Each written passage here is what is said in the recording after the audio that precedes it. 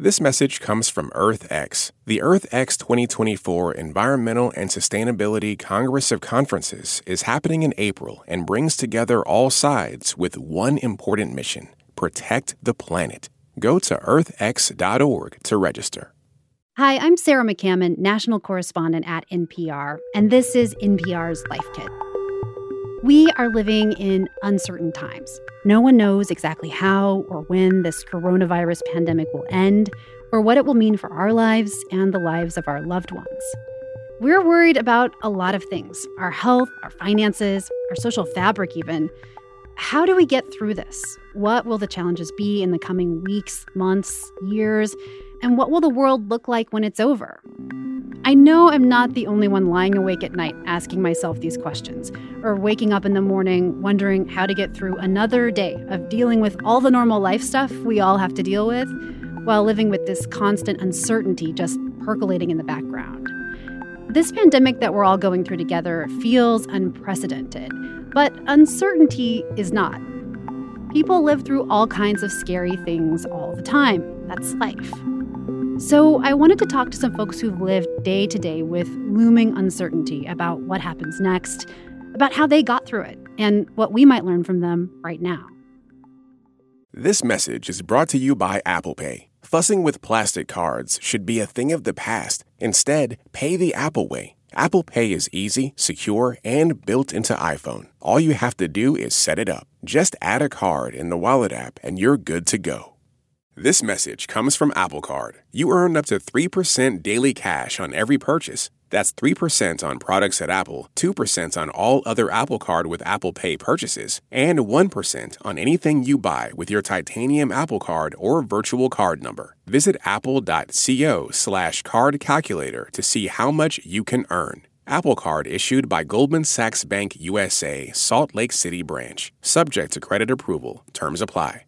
Support for this podcast and the following message come from Integrative Therapeutics, with vitamins and supplements previously available only through practitioners, including Cortisol Manager. Unlock your best self with clinician-curated supplements from Integrative Therapeutics, now on Amazon. When she was 15, Robin Walery found her life quite suddenly uprooted and uncertain. After her family got a call letting them know there were wildfires burning near their home near San Diego.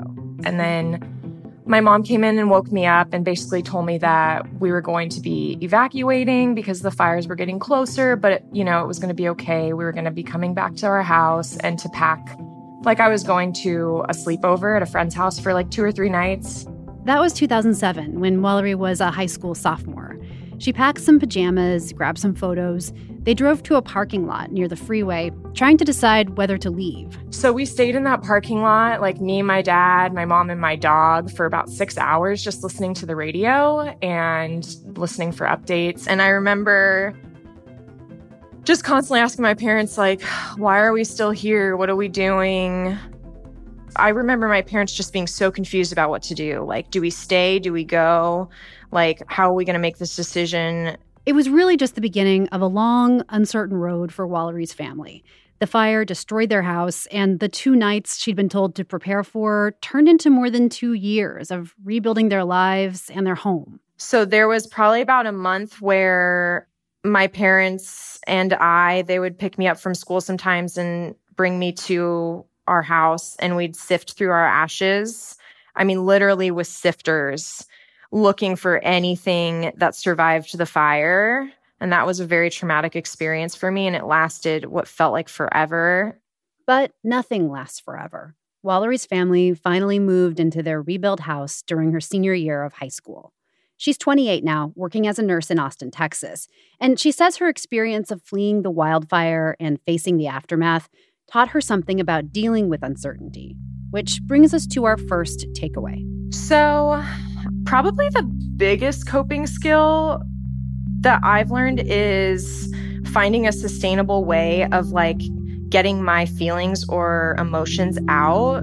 So that's number 1. Walery says she learned it doesn't matter how you do it. It's just important to find a way to check in with yourself and reflect. I remember I went through a lot of therapy and a lot of stuff afterwards, and They really wanted me to journaling. And I know that's really popular and something you hear if you are really looking for coping methods.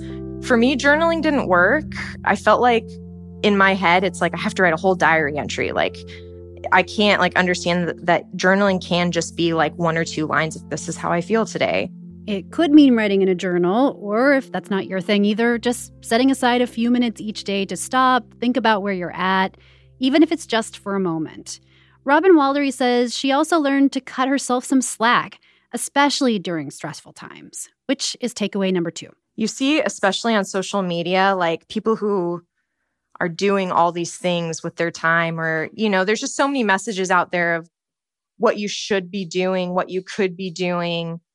And I think something that I learned many years ago that I always fall back on is should is a bad word. So I tell my friends, don't should on yourself. That's don't should on yourself, right? To be clear. Yes, don't should, SHOULD. Yes. But I really live by that because when you're saying you should be doing this, you should be doing that just because you see it or you hear other people doing those things. If you're going through something that's traumatic, that should word is just putting more stress on yourself. Don't should on yourself. In other words, try to let go of other people's expectations for how you should cope with an uncertain situation. Now let's meet Kate Bowler. For Bowler, uncertainty came in the form of a stage 4 cancer diagnosis in 2015 when she was just 35 and the mother of a young child. Bowler compares living with an uncertain prognosis to swinging from vine to vine, never knowing what's just ahead or how exactly you'll get through. It wasn't really up to me about whether or not I caught the next vine. It was if I had language to face down the abyss and just say I've come to the end of what I know. Bowler is still alive more than 4 years after her diagnosis, thanks to promising new immunotherapies. But there are no guarantees. So here's takeaway number 3. Each day, take stock of what's possible and what's not. If I'm in a time that's especially emotionally costly, I will only watch super garbage TV, listen to really gentle music, and just expect that the tough work should be for another day. Just accepting where you're at. Yeah, without thinking about how you're doing. It's like a trip. Mm-hmm. It's like a mental ninja work. Mm-hmm. And just giving yourself permission to just not be super productive maybe, right? Or watch trash TV. You got to I used to just pick a time and shut it down. So, sometimes by 3 p.m. I was like, this is not my day. And so I thought all right, 6:30 p.m. That's it. I have gone to bed at 5. You figure out what you have and when you're done, and then you try so hard to call it. Because if you don't, you'll just ruin the next day. Sometimes you have to just shut it down. Do less. It's okay. Bowler says that strategy has allowed her to focus her energies on what is possible each day. She's a historian at Duke Divinity School in North Carolina, and sometimes her work is a refuge. So I just try to see the day kind of like a limited battery. You wake up in the morning, you kind of do a battery check, how much do I have to give? So I just always tried to figure out okay, well, how do I give my best gift inside the economy of this day? I'm a historian, so that's why I ended up writing these history books in the chemo waiting room is not because I'm a masochist, but I needed a place to go where I could feel man, no, actually a best gift might be very different for a nurse or someone else, but this is me, this is my only thing. So I will write history here in this place because that's the best thing I can do today with what I have. Okay, so writing history books in the middle of a crisis might feel a little bit much for most of us, but we all have our thing. Maybe for you, it's baking a pie, organizing a closet, or just conquering a video game. Whatever it is, find the best gift you can give yourself and the world that day. That's takeaway number 4. Elizabeth White had to face down a different kind of uncertain future when she found herself in the midst of a financial crisis in her 50s. So I'm someone who was doing really well until I wasn't. White is the author of 55, Underemployed, and Faking Normal. With degrees from Harvard and Johns Hopkins and a successful import business, White says she never expected to find herself facing such an uncertain financial future. 2008 hit, and what I found as a contractor is that I was the first to go. So when companies retrenched, then they let go of their contractors first. And so you don't right away realize it's sort of unfolding in front of you, but then at some point your phone is just not ringing. You're not getting called back. No one is asking you to interview. And it dawns on you, you're in a different place. Once she found herself in that place, White says she had to work through the shame of needing help. That's takeaway number 5.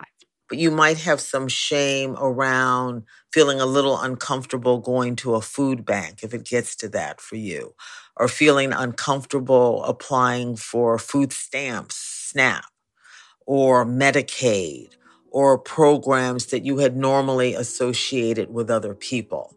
And as a friend of mine said to me at one point, get off your throne. You got to get off your throne.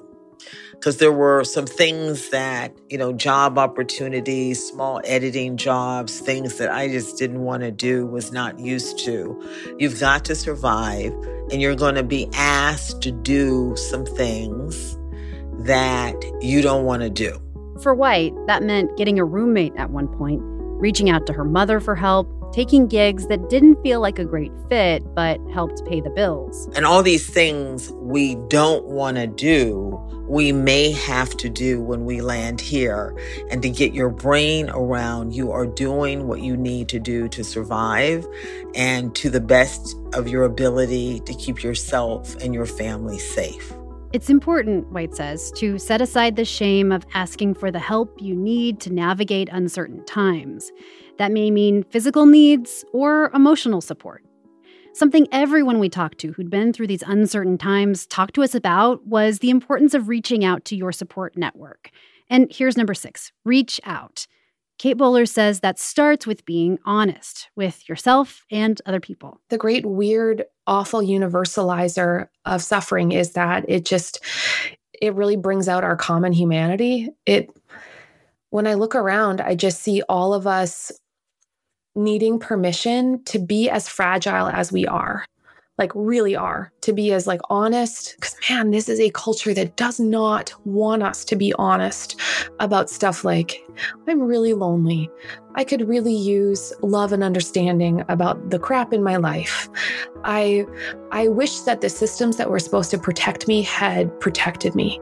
Like all the deep longings we are often socialized out of saying. So I'm looking around seeing this whole culture very hungry for a level of honesty that I don't think has been afforded to us before.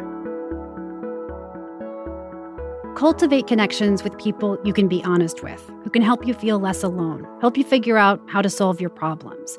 Send a text message, make a phone call, or get out the stationery and write a letter, old school. Here's Elizabeth White. I gathered a group, what I called a resilience circle. So a few people that I could tell the truth to, because there was a lot of pressure to front and to seem like I was okay when I was not okay. That kind of honesty is really hard, White says, especially in a competitive culture like ours where everybody feels that pressure to pretend. And because we don't talk about it to each other, you'll think you're in a ditch by yourself. You're not understanding that there are millions of Americans who have landed here. And this is the thing that I think is so significant about this moment in time with the pandemic. It has pulled back the cover. We see all the fault lines that were already there. If there's any redeeming value to this time of collective uncertainty, White says, maybe it will be a greater realization that we all need each other. And one more thing, takeaway number 7 for getting through uncertain times. Bowler and White both told me there can be a huge desire when things are uncertain to try really hard to just figure them out, make it all add up. But Bowler says, don't do that. We are just like meaning-making creatures. We can't help drawing lessons and meaning from every single thing we're in. And so when our brains are really hyper-causal, when you're going through a hard time, it's really hard to make decisions based on the information you're getting. Like, for example, when I was very, very sick, I started getting confused about whether it was like my fault that I had cancer. And that's just because I was making too much meaning out of something that there wasn't a reason for. White has similar advice. She says, don't rush ahead and assume you know how a situation will unfold, because you might assume the worst. You can't make sense of this. It's unprecedented where we are. No one knows what the outcome is going to be. So don't fast forward and run the tape of failure and run the tape of doom and get sucked into that hole. Don't try to make sense of things too soon. White has discovered that even an uncertain, frightening time can be a time for reassessment and growth. About the path you were on, the things you thought you wanted, the goals you had. And White says we may come through uncertainty and find that the world has changed and that is actually okay.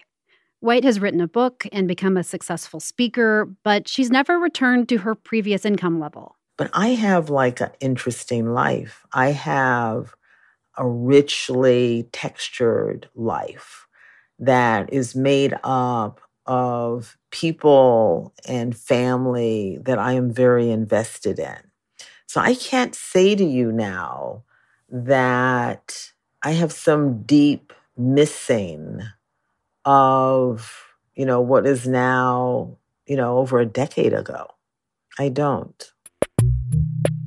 So here's what we've learned about uncertainty from 3 people who've lived through it for years at a time. First, reflect on how you're feeling and on what's still good. Check in with yourself. Maybe that's in a journal or a prayer or a conversation with a friend. 2, don't should on yourself, as Robin Wallery says.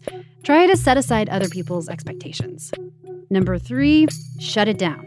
After you've stopped obsessing about what you should do, find some things you want to do that make you feel good, like watching TV or just going to bed early.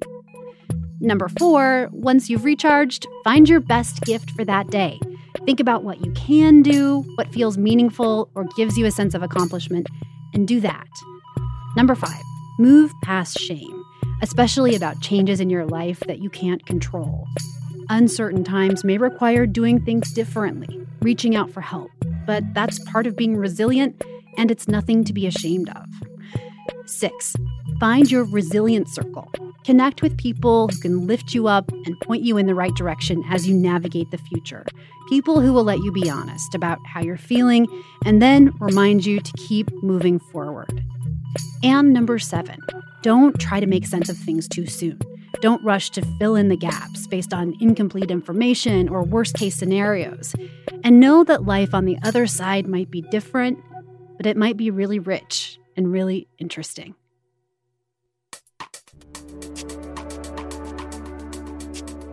For more NPR Life Kit, check out our other episodes. There's one about how to start running and another about managing anxiety. You can find those at npr.org/lifekit.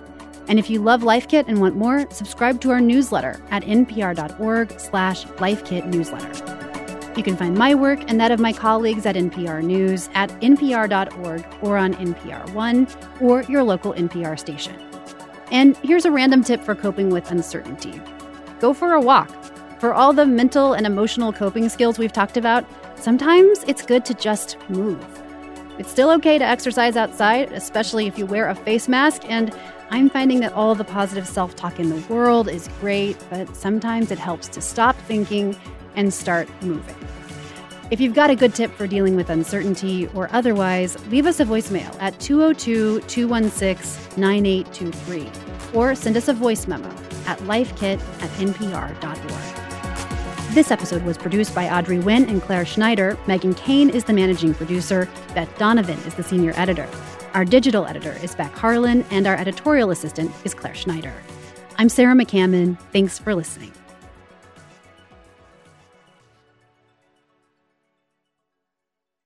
This message comes from NPR sponsor Charles Schwab with their original podcast, Choiceology. Choiceology is a show about the psychology and economics behind people's decisions. Download the latest episode and subscribe at schwab.com/podcast. At this year's Oscars, Oppenheimer took home the award for Best Picture, Emma Stone and Robert Downey Jr. also picked up wins, and Ryan Gosling brought the Kenergy. For a recap of all the highlights, listen to the Pop Culture Happy Hour podcast from NPR.